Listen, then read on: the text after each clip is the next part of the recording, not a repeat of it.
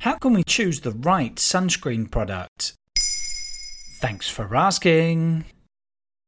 July is nearly upon us, which means it's summer holiday time for many of you.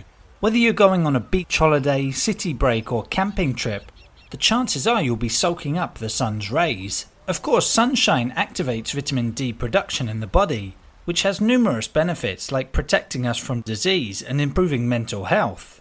But on the other hand, being exposed for too long can accelerate skin aging. Excessive UV can even lead to skin cancer. According to the American Cancer Society, nearly 100,000 new melanoma cases will be diagnosed in the United States alone in 2022. To reduce health risks, it's important to look after yourself by staying in the shade when the sun is at its hottest, wearing appropriate protective clothing, and using sunscreen. What should I be looking out for when comparing products? It's easy to get bogged down by all the lotions, creams and oils you come across in stores.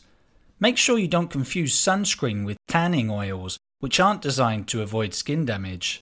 The most important thing to look out for on the packaging is the SPF number.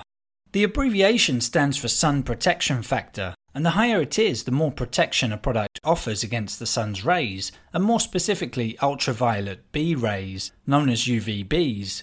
There are 4 levels of SPF: low protection, which is under 15, medium protection from 15 to 29, high protection from 30 to 49, and very high protection for products with an SPF of 50 or higher. It's all related to the proportion of UVBs that are blocked out. These ultraviolet lights have a wavelength between 280 and 315 nanometers. They lead to sunburn, blisters, and most skin cancers. According to verywellhealth.com, a sunscreen with factor 15 blocks 93% of UVBs, factor 30 blocks 97%, factor 50 98%, and factor 100 99%. As you can see, once you get past factor 30, you don't get that much extra protection from going higher and higher. Bear in mind it's physically impossible to block 100% of UVBs. Do sunscreens only protect us from UVBs?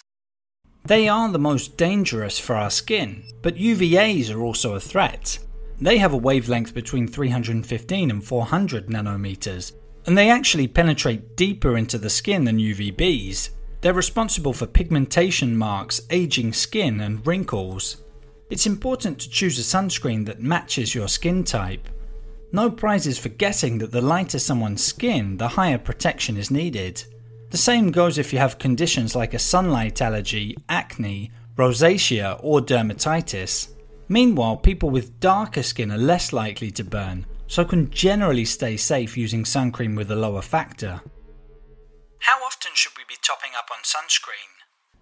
That really depends on your skin, but as a general rule it's advisable to do so every 2 hours, and any time you take part in water activities.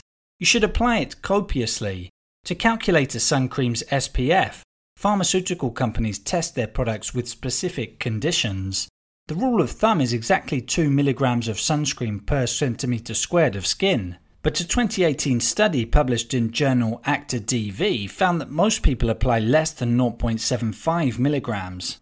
This poor application means many people don't get all the protective benefits they should.